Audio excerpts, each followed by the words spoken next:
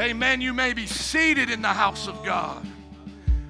Woo! Don't ever come here expecting a normal service in Jesus' name. Amen. Open up your Bibles with me to Matthew chapter 12. Go to verse 33. I'm glad that you're here. Let's not turn on these lights for me, please, but keep on these over here. Let's go to Matthew chapter 12, verse 33. We're going to talk about good trees producing good fruit. Somebody say amen. Good trees. Somebody say good trees producing good fruit. Amen. How many are a good tree already? How many have good fruit already? Amen. Open up that Bible. Matthew chapter 12, verse 33 says, make a tree good and its fruit will be good. Come on, Andrew, let's get all those lights on the right way, please. Make a tree good and its fruit will be what? Y'all sleeping today? Make a tree what? And its fruit will be what? Good. Amen. Or make a tree what? Bad. And its fruit will be. Bad. Which one you want to be? You want to be bad or you want to be good? Bad. Amen. The choice is yours. It's up to you today what you want to be. God is not going to force you to do one thing. I can't force you to do it. If I can't force you to do it, your neighbor can't force you to do it. So it is your choice today. Do you want to be a good tree and bear good fruit, or do you want to be a bad tree and bear bad fruit? There's no in between with God. God does not give you the option to be kind of a mixed up tree, partial bad, partial good. Or if you've ever seen a centaur, part man, part beast. No, God wants you all good or just going to hell without him. Because he doesn't want you lukewarm. I know sometimes we say a little bit is better than nothing. That's not with God. A little bit is not better than nothing with God. It's all or nothing with God. He's either Lord of all or he's not Lord at all. He said, make a tree good and its fruit will be good. Or make a tree bad and its fruit will be bad. Who's making these trees? We are. It's our choice. You make yourself today what you want to be. Now you say, well, by God's grace, I can't change myself. I understand that. But you make the decision to be made good by God's grace. You can make the decision to be made a bad tree and continue on. So the Bible says you get the choice. Make a tree good and its fruit will be good, or make a tree bad and its fruit will be bad. For a tree is recognized by its fruit. Look at your neighbor, say, look at me. Come on, look at your neighbor, say, look at me. Tell your neighbor, look at me. Can you tell what kind of tree I am? Ask them. Y'all shy. Y'all shy. Yeah, husbands and wives, you better ask each other, can you tell what kind of tree I am? You should be able to ask your coworkers, what kind of tree do you think I am? You should be able to ask your parents, young people, what kind of tree do you think I am? You should be able to ask your pastor. You should be able to ask me what kind of tree I think you are. I'll just pull out your Facebook and start recognizing your fruit, amen? I'll just call it as I see it. You should be able to tell me what kind of tree I am. You should be able to look at my life and my family, my words, my actions, and know what kind of tree I am. Everybody is going to be judged by the fruit of their tree. And then he rebukes them in verse 34. You brood of vipers, how can you who are evil say anything good? For the mouth speaks what the heart is full of. You ever said something and say, I didn't mean to say that? You lied. Yes, you did. It was in your heart. You thought about it a long time before you said that. That's why I haven't cussed in over 20 years, because it's not in my heart. Some of y'all still cussing because it's still in your heart. If God can set me free from a potty mouth, he can set you free from a potty mouth. Now, I know you don't want to hear that. I know you want me to tell you how real I am, and I even cuss sometimes, but the devil's a liar. You came to a church where you look up to a pastor in Jesus' name. It's not by my grace. It's not by my faith. It's not by my ability. It's God's grace, God's faith, God's work. I give him all the credit, but you will look up to speech in this place. I am not a cussing pastor, and I don't know how that ever got to be popular again, but that is stupid in Jesus' name. I am not cussing you out, all right? I will give you the Bible. I will call you a brood of vipers. I will say some names, but I am not going to lower to the level of this ungodly world. Don't you do it either. Amen? Don't you use that language. You don't have to. You don't have to. And let me just tell you something. Most of those words don't make sense anyways. Why do people put the F word before things? It don't even make any sense there. It's stupidity. It shows you to be a fool. You're basically telling people I'm an unintelligent fool. And it doesn't matter if our president does it or the kid on the playground does it. It's the speech of fools. Don't talk like a fool. You're going to be judged by those words you say. And that shows your heart is wicked. The Bible says if you want your words to change, let the heart change. Verse 35, a good man, somebody say a good man, or a good woman brings good things out of the good stored up in him, and an evil man brings evil things out of the evil stored up in them. As the old saying goes, just boil the teapot a little bit and whatever comes out's already been in there. If I see you at your temper and then you do things you normally wouldn't do, it's just because the temper brought it out. And I've had to repent of the things my temper has brought out. And it's evil and it's wicked, and we consider that to be sin. And we don't make excuses for it. But the Bible says you better make a decision today. Are you going to be a good person with good things stored up, or are you going to be an evil person with evil things stored up? Do you see? There's no way around this.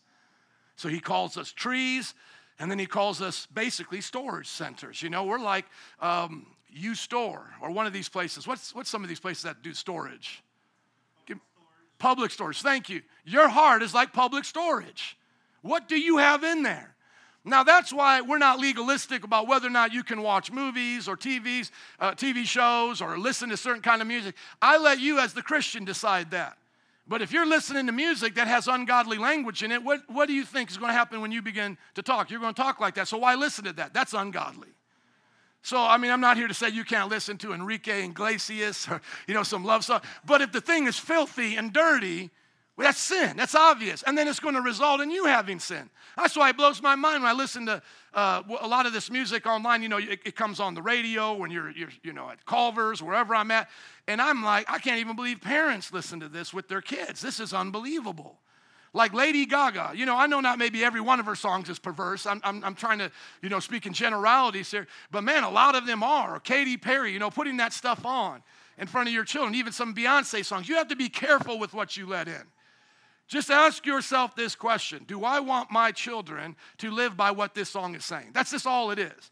Now, if it's, hey, we're going to go out and have a good time today, that's fine in my world, okay? I'm not here to get into all of that, because then I would have to just judge every single song on your playlist every day of my life, and I'm glad you have the Holy Spirit to do that and not me.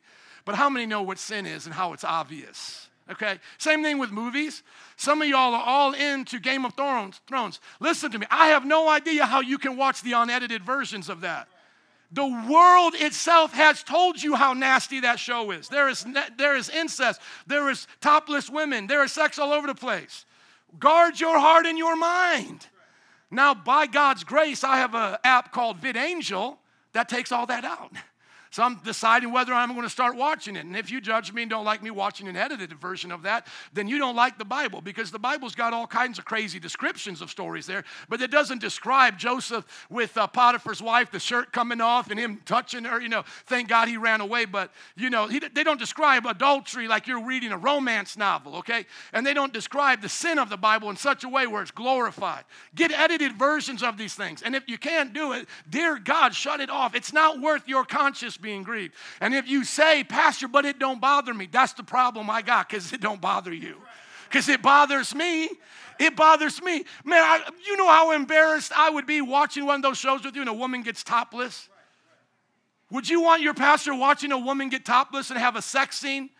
That makes me embarrassed to be around. Like if I was around the married women here today, watching a show with you and your husband, and the woman's taking off her top, and she gets on top, and the man, all the gross things that happen after that, they film, Sex isn't gross, but you know how they film it. It makes it gross. I couldn't watch that with you. I couldn't watch that. So just find edited versions of things, and if it's not edited, you can't edit it, it's cut it out. Now you say, well, I'm going to do my own editing. I'm going to be real fast. I'm going to be real. That's between you and God. Listen to me. I'm not here now to argue about that. But here's my thing. You keep making deposits, what's going to happen? Stuff's going to come out. But I tell you that everyone will give an account on the day of judgment for every empty word they have spoken. You and I will give an account for the words we have spoken, every single one of them. How many know that's why you need to say, forgive me now, Jesus? Come on, people. If you have not asked Jesus for forgiveness for the words you have spoken in your heart, you are going to have those things blasted for all of heaven to hear. And so it's not cute. It's not funny. I would even say this, if I can cross the line a little bit since I'm already there, stepping on some toes. I would say even OMG, this church should drop it. Because unless you are glorifying our Lord and Savior, oh my God, it's not the appropriate response. I even said that to my mom, so don't everybody get offended thinking he's not doing this across the board. I'm just telling you, as a mature Christian, seeing OMG does not give me the impression you are glorifying our God. And the Bible says don't say it in vain. So you ask yourself, when you put OMG, are you saying it in vain, or are you giving our God praise and glory and honoring his name? I don't know, because, there's somebody out there that might be able to do that. I can't. I can't say, oh my God, when I see a picture of your cat. You know what I'm saying? Oh my God, that doesn't sound like I'm giving them praise. You guys listening to me? And so that's why I want you to be careful with your words. Be careful with the language you speak. Be careful what you listen to. Be careful what you watch. Be careful what friends you make. The whole entire passage right here is telling us you're going to be judged one day on these kinds of things. And so your heart needs to dig its roots in the love of God, not the filth of this world. And then what comes out needs to be pure and holy, things you're not ashamed of. Amen? Amen. Let's go on to the next section. I think I've preached enough on that. Amen. How many got something out of that? Amen. You still my friend? You still like me? That's okay, because I ain't scared of you. Amen. I've been doing this for a long time, man. I've been doing this for a long time, and I'm just going to tell you what. Mature Christians live mature lives. You'll figure it out. I'm telling you. We're not trying to hurt you. We're only trying to help you. You'll figure it out if you haven't already. How many know that I love you enough to tell you the truth? Amen. I'm just helping you out. There's always going to be another one. Trust me. There'll be another show. There'll be another Beyonce. You'll be here 30 years from now going, yep, I used to fall for it, but now I'm smarter than that. I got my kids on point. And you're going to realize every generation has its own stumbles and idols and things like that. And it's the old timers that were trying to teach us things. It was the David Wilkersons, the Leonard Ravenhills, the A.W. Tozers, all of these men from the generations past that I consider to be my heroes, Steve Hill. They were trying to teach us that it was going to come in subtle through entertainment, and we got to guard our hearts against that. Amen? Okay, so then some of the Pharisees and teachers of the law said to him, "Teacher, we want to see a sign from you." Why do you think they're asking for a sign? Because now they want to see, are you really who you say you are? Because you are stepping all over our toes. You're getting all up in our business. If you've been following with us in the series, he's been rebuking them for their words, for their hypocrisy. If you put the other gospels together and kind of do what we call a chronological order, they're wanting to stone adulterous women. They're wanting to, persecute Jesus, push him off a cliff. There's all types of stuff going on during this time period that we're reading through in the book of Matthew that you find in other gospels. And all they can say is basically, we don't believe you. We don't believe you. No, we're not listening. So prove it. And literally, if you go back just before to all the chapters, he's already proved it. He's like raising people from the dead. He's healing sick people that he's not even touching. He's just saying the word. People are touching him. They're getting healed without him even knowing about it until the virtue leaves. And so there's been enough signs for them to know. But what's going on here? They want something on the level of like Moses parting the Red Sea. Because they're thinking, if Moses was not the Messiah and the Messiah is greater than Moses, then you should have a greater sign than Moses. Does everybody get their thinking? So as much as we kind of look at them as the Oompa Loompa of the story, it kind of would make sense. Like, there's going to be a greater sign, right? Moses is not the Messiah, and he did all these great signs. You got to take it to another level. Now watch how Jesus corrects them. They say, "Teacher, we want a sign from you." He answered, "A wicked and adulterous generation asks for a sign." So you guys are just wicked. That's why you don't understand who I am up until this point. He says, you're wicked and adulterous. Why does he describe them with that word adulterous? In other words, in other places, he uses the word perverted.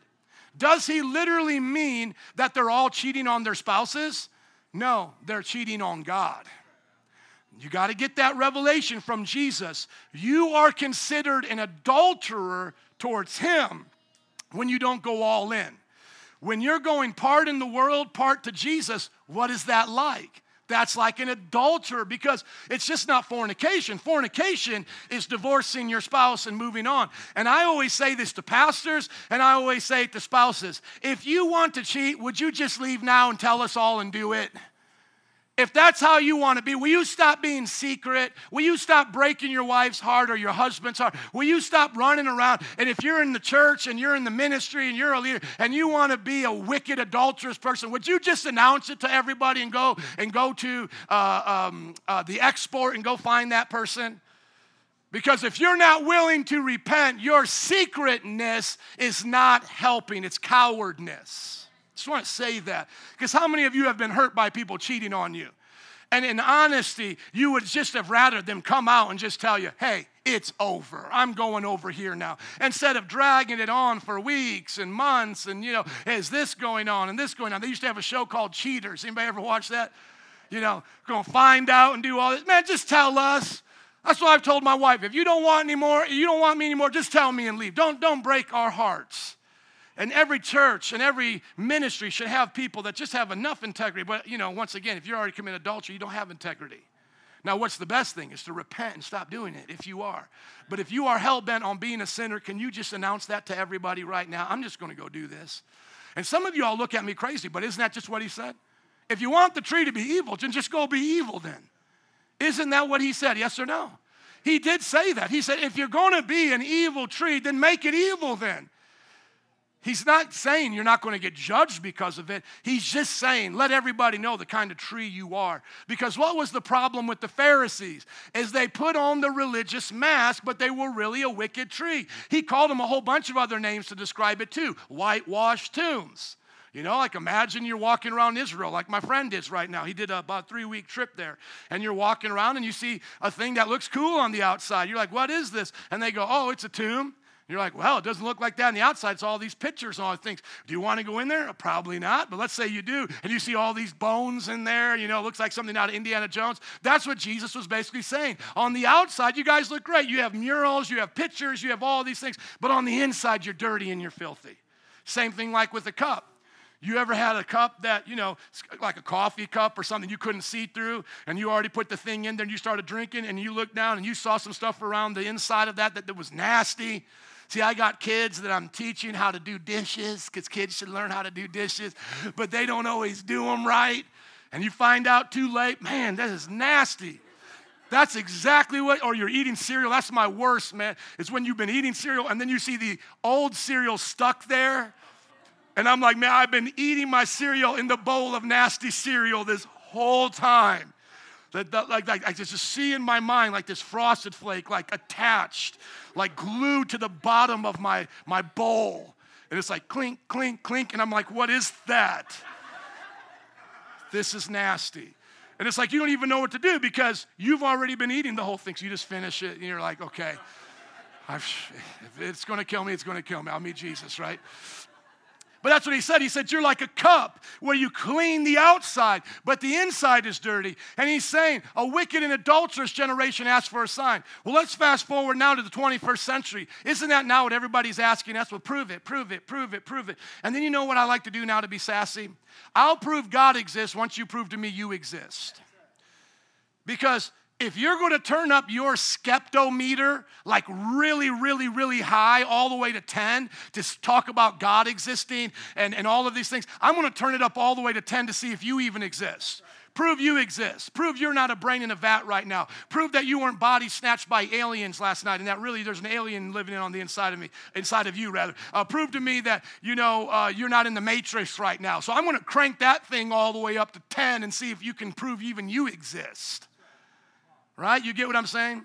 Because people don't even use the same faith when we talk about God that they do to sit on a chair, cross a bridge, to go get their paycheck. Like, you know what I'm saying? You can't prove your boss is going to pay you this week, but you trust them. You can't prove that bridge was built right, but you trust it. I mean, come on, people. So the Bible is saying they were wicked because they missed everything that was already done, and now they're asking for the sign. Like, give us that one last one that just, parts the Red Sea. We all go, oh. And by the way, did the Israelites believe God after that? No, they wrestled with God and fought with God and were ornery with God all the time after that. So he says, you are a wicked and a cheating generation asking for a sign.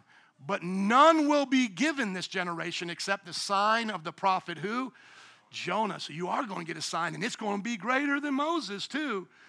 But this is going to be the cross, the death, burial, and resurrection. That's going to be the sign of Jonah. Look at it, verse 40.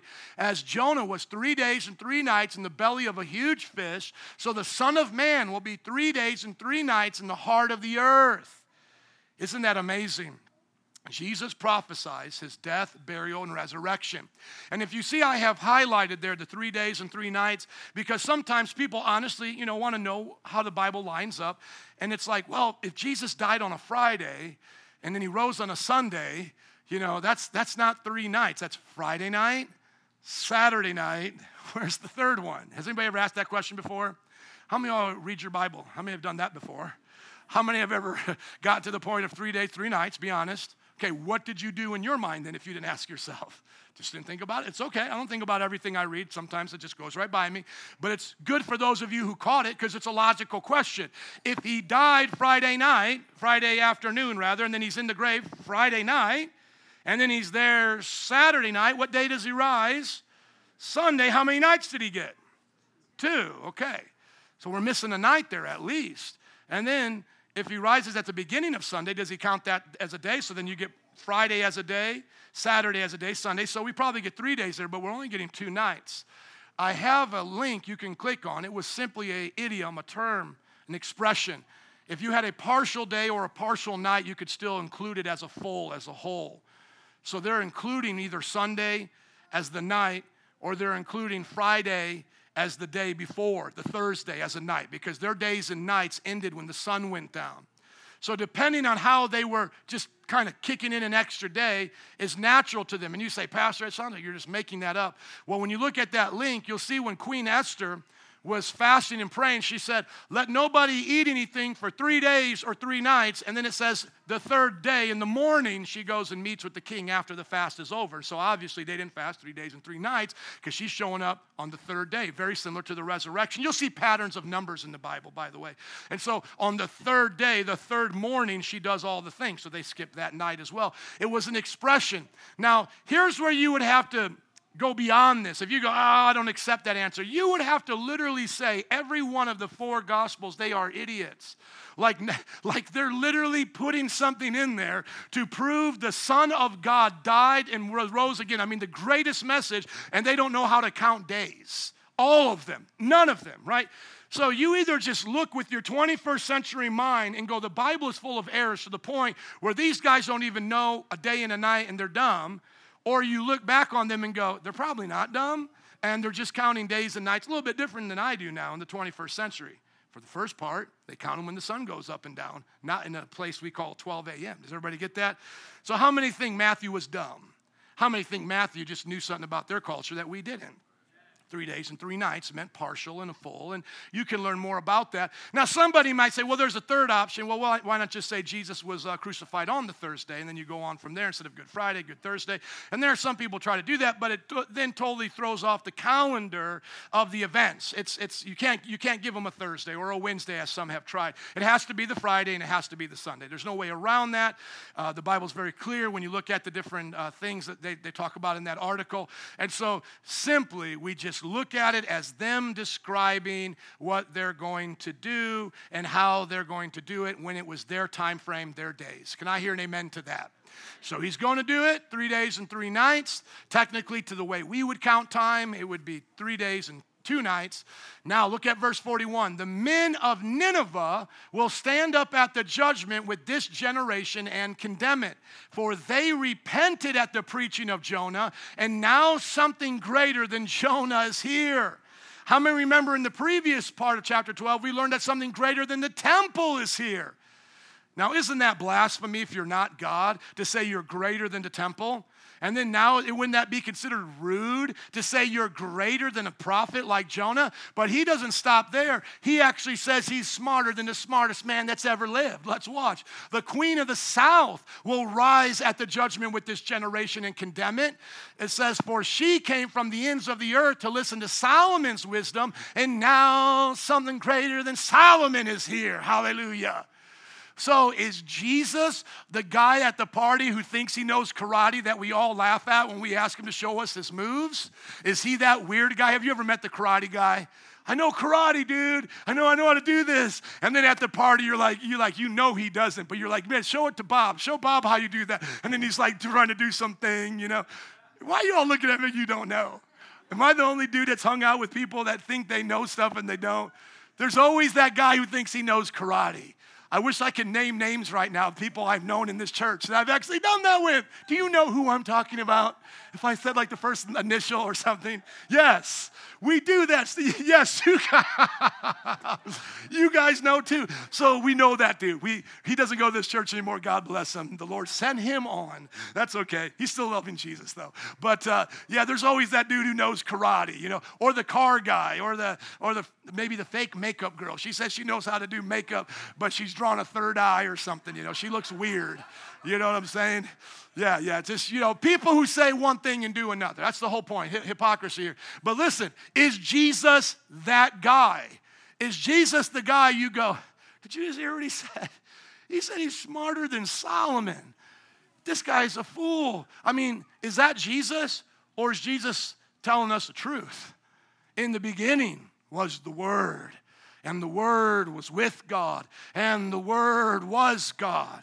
The Logos, the logic, is in the mind of Jesus. We get minds because he gave us a mind. We can intelligently understand the world because he is our intelligence and he has made the world. Even the image of God is seen in sinners who have not repented yet, but they are living like human beings with intelligence. Even everything Bill Gates has done or any great invention has come from the mind of God. They are just borrowing from it. Can I hear an amen? So here, let's put it together now. They're asking for a great, huge sign to go, you're the one. And he's like, I'm not giving you that, except I'm going to die, be buried, and raise again. But guess what? You won't even believe that because you're the one putting me there, okay? But here's the deal. When we're judging you, my Father and I, when Judgment Day comes, I'm not going to be alone. I'm going to have the generation of Nineveh there. Those wicked Assyrians, they're going to condemn you because they repented just over Jonah, telling them to repent. And you've seen all these miracles. You're going to have seen the crucifixion and resurrection, and you still won't repent because of your hard heart, and you will be condemned by them. And not only that, I'm going to bring a Nubian queen. Hallelujah. This woman came from Ethiopia, African. Amen. Aren't you glad to see people of color in the Bible? Can I hear an amen? I got to do that every now and then because people think we whitewash the Bible. I don't whitewash the Bible. Amen. I believe that there are people of color all throughout the Bible, okay? And so here is a beautiful queen from Ethiopia. She will stand up. Come on, somebody. I don't know if she's going to be like this, but she's going to stand up and she's going to say, let me tell you something. I listened to Solomon and you didn't listen to Jesus. Y'all go to hell right now. Like, you know, maybe some Medea going on, you know? Hallelujah. All right? So that's going to happen. Trying to have some fun, but it's true. On Judgment Day, people, we don't get this. Only God can judge me. No, not according to him. Other people are going to be judging too.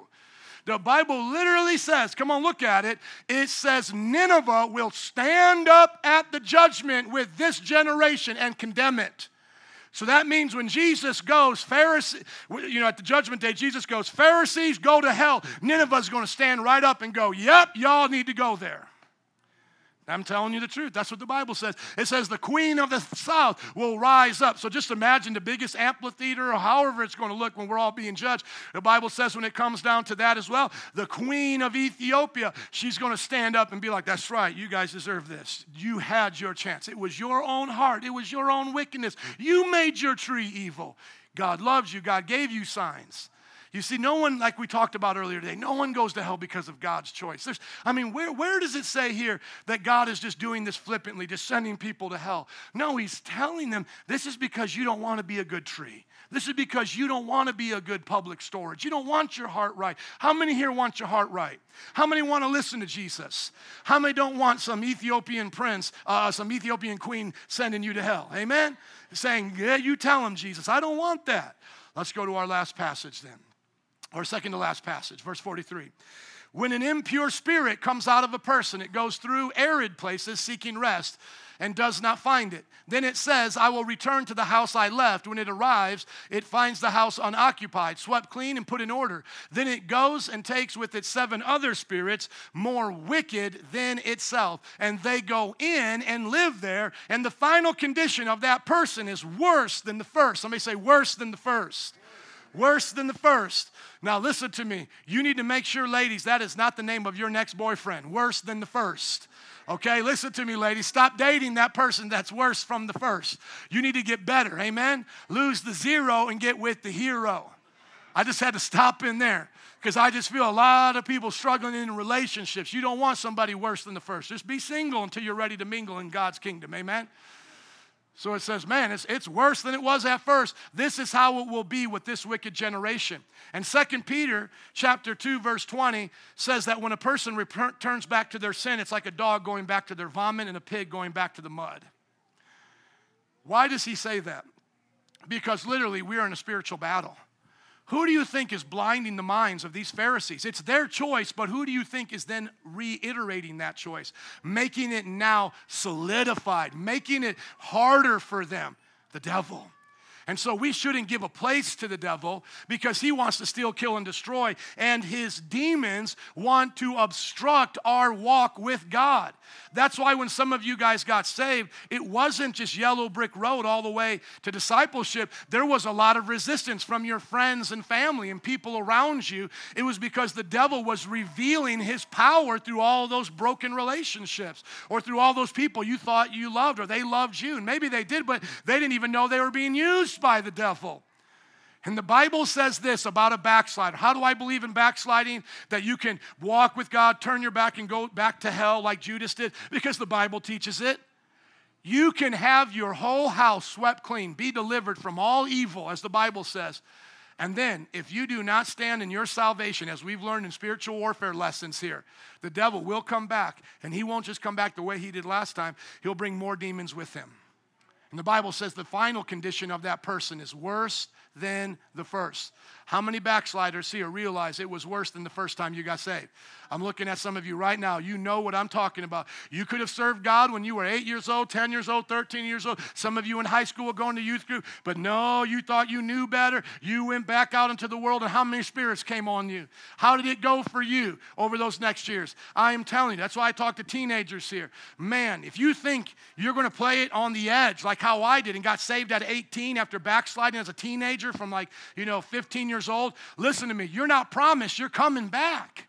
Do you understand? It can get that bad. I came close to dying 2 different times.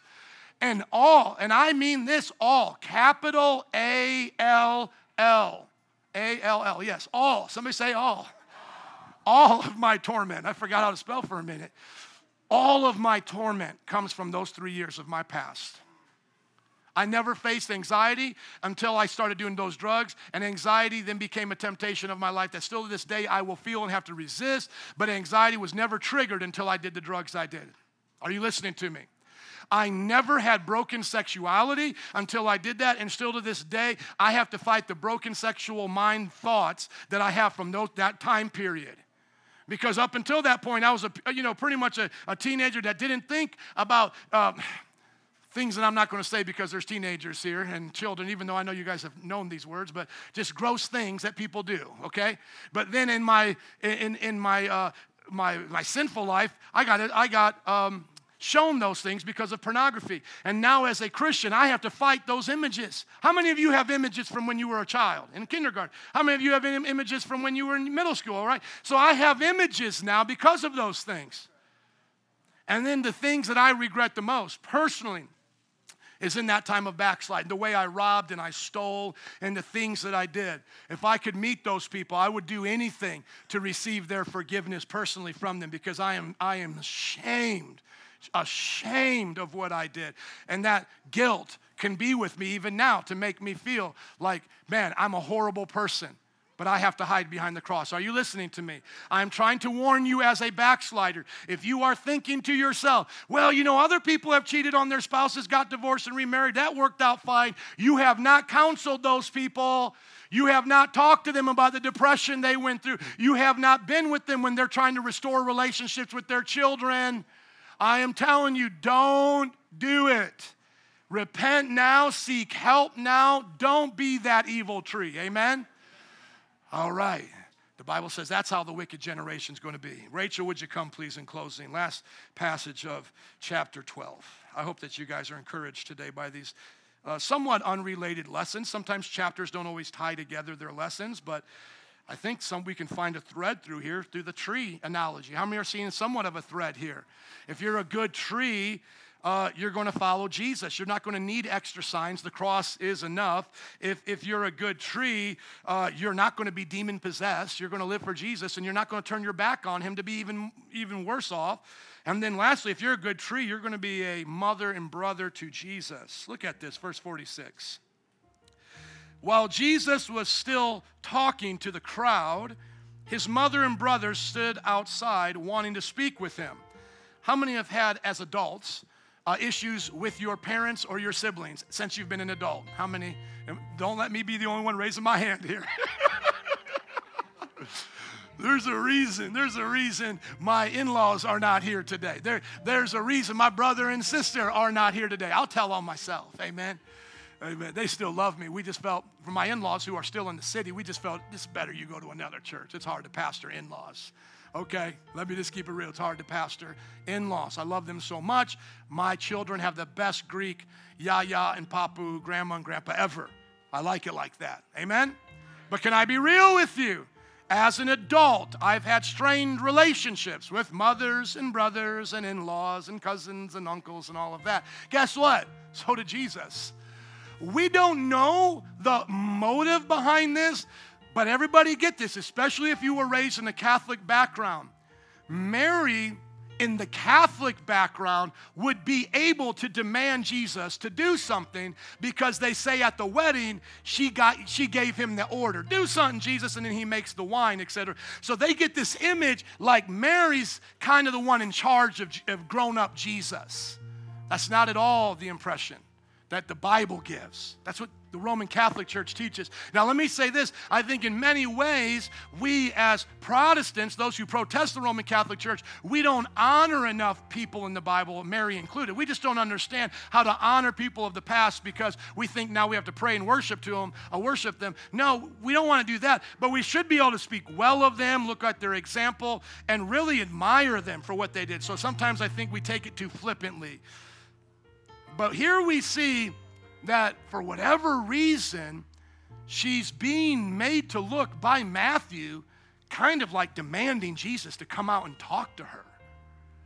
Okay? She's not looking good here. His mother and brothers stood outside wanting to speak to him. That's how I interpret that. Because why not just go inside and chill and hang out with Jesus? Why do you have to stand outside, as it's telling us, and say, we want to talk to you? It's like I'm doing this motion here, but that's kind of the way it sounds, isn't it? Standing outside. We want to talk to you. What is this going on out here? And I've had that as an adult with my parents. I've had that as an adult with in-laws. I've had that as an adult with other family members. And just want to let you know, Jesus can relate. When you are an adult, you are to honor your parents. You are to honor your family. But that doesn't mean you have to follow their rules anymore. If you live in their house and you're a 25-year-old adult doing that, choke on adult there, yes, you better be following your parents' rules, okay?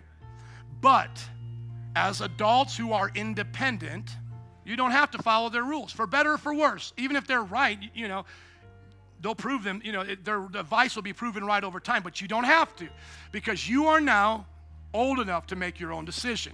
We don't dishonor them, we honor them. Does everybody hear that?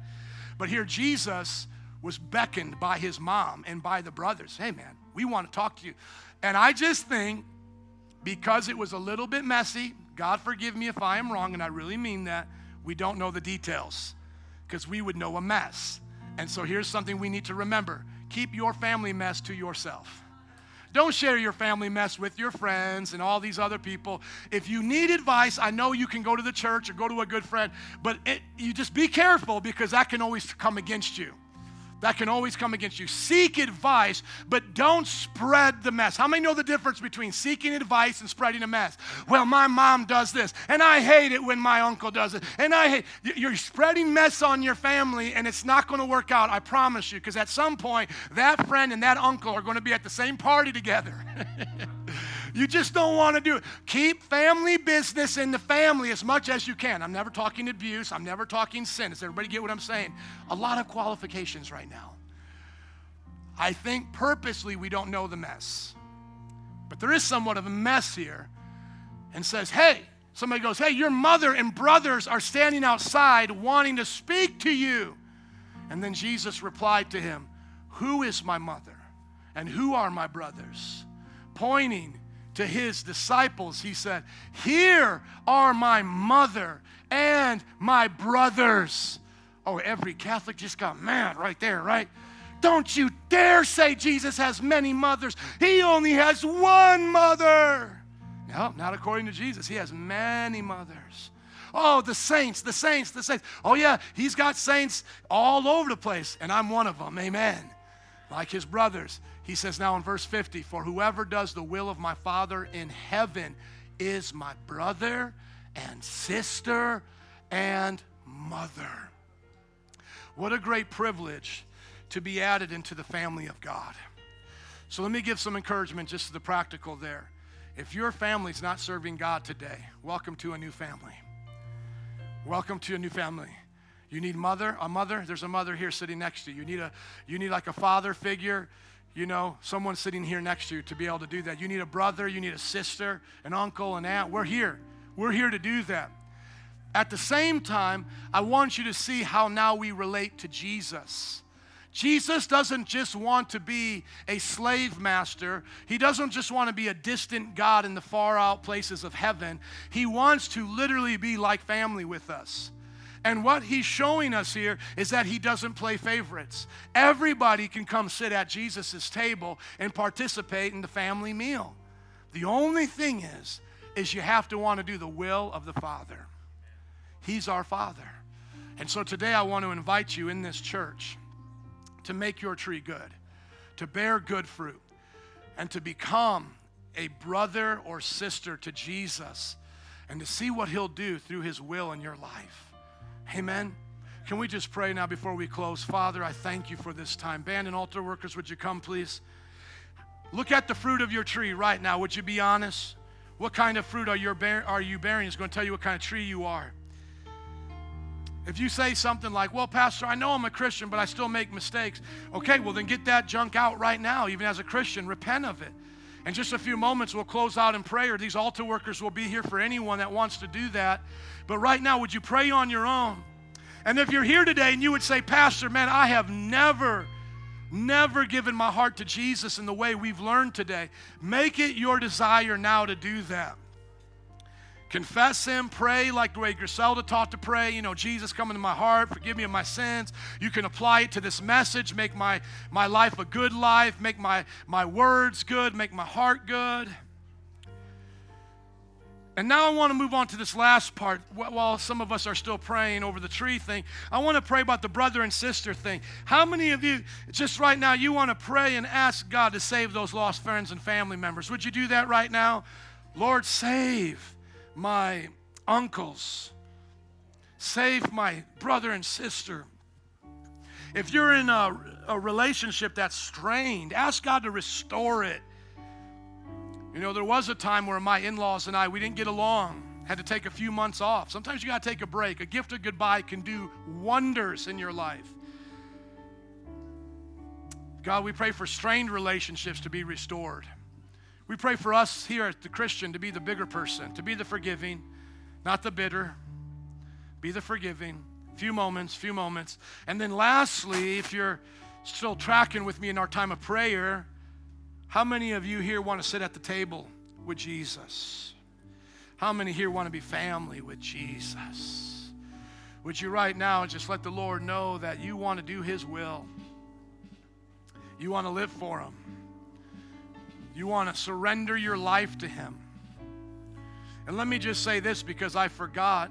If you're here today and you feel spirits are messing with you, that's a real thing. Jesus was not talking make-believe. If you really feel like nightmares or thoughts of suicide or just depression just that won't go away, and even going to the doctor doesn't relieve it, you just know that there's something against you, man, we'll definitely want to pray for that. And even right now, surrender that to God and say, God, I ask you to clean my house, wash away my sin if I've done anything wrong, or set me free from any open doors that I might have had open. A few moments, pray through those things. Pray about your tree, the fruit. Pray today about whether or not you need your house clean, set free from stuff. Pray about God being your family, Jesus being your brother, your sister. Come on. We're not in a hurry. A few moments can change your life, and then we'll close out, and those who want to come forward can receive prayer. We'll worship.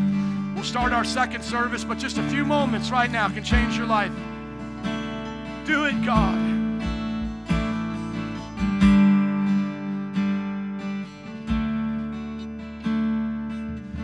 Jesus, few moments, Lord.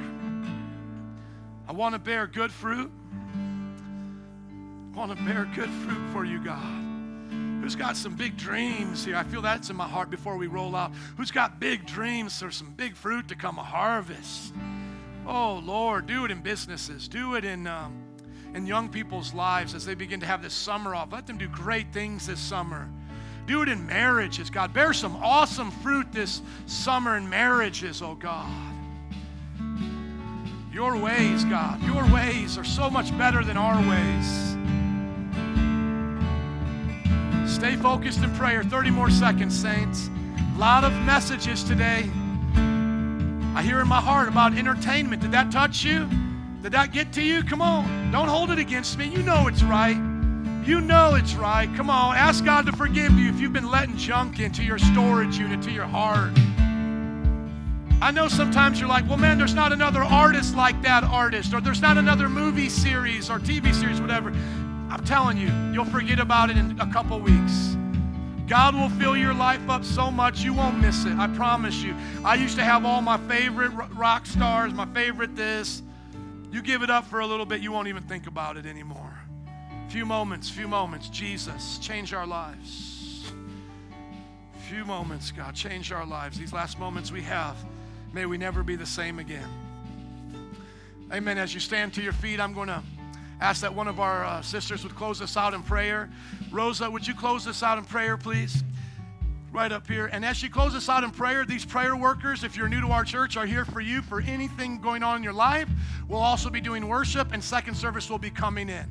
So I appreciate that. Let's have Rosa pray. Thank you. Okay, Father God, thank you very much, Father God, for this morning. Thank you for your word, Father God. I pray, Father God, that you remind us, Father God, during the week, Father God, every word, Father God, that you spoke during this morning, Father God, to our hearts, Father God. Father God, I pray, Father God, that we can be doers, Father God, of your word, Father God, not just listeners, Father God. I pray, Father God, that you, Father God, put that thirsty and hungriness, Father God, in our hearts, Father God, for every day, Father God, to be in your presence, to hear from you, Father God, from your word, Father God. I pray, Father God, that we can be leaders, Father God, by your Holy Spirit, Father God, not by emotions, Father God, but leaded by your Holy Spirit, Father God. In the name of Jesus, I pray, Father God, take everybody with a peace, Father God, that you brought them here, Father. In the name of Jesus, I pray. Amen. Come on, amen, amen. Let's give it up for Jesus. God bless you, first service.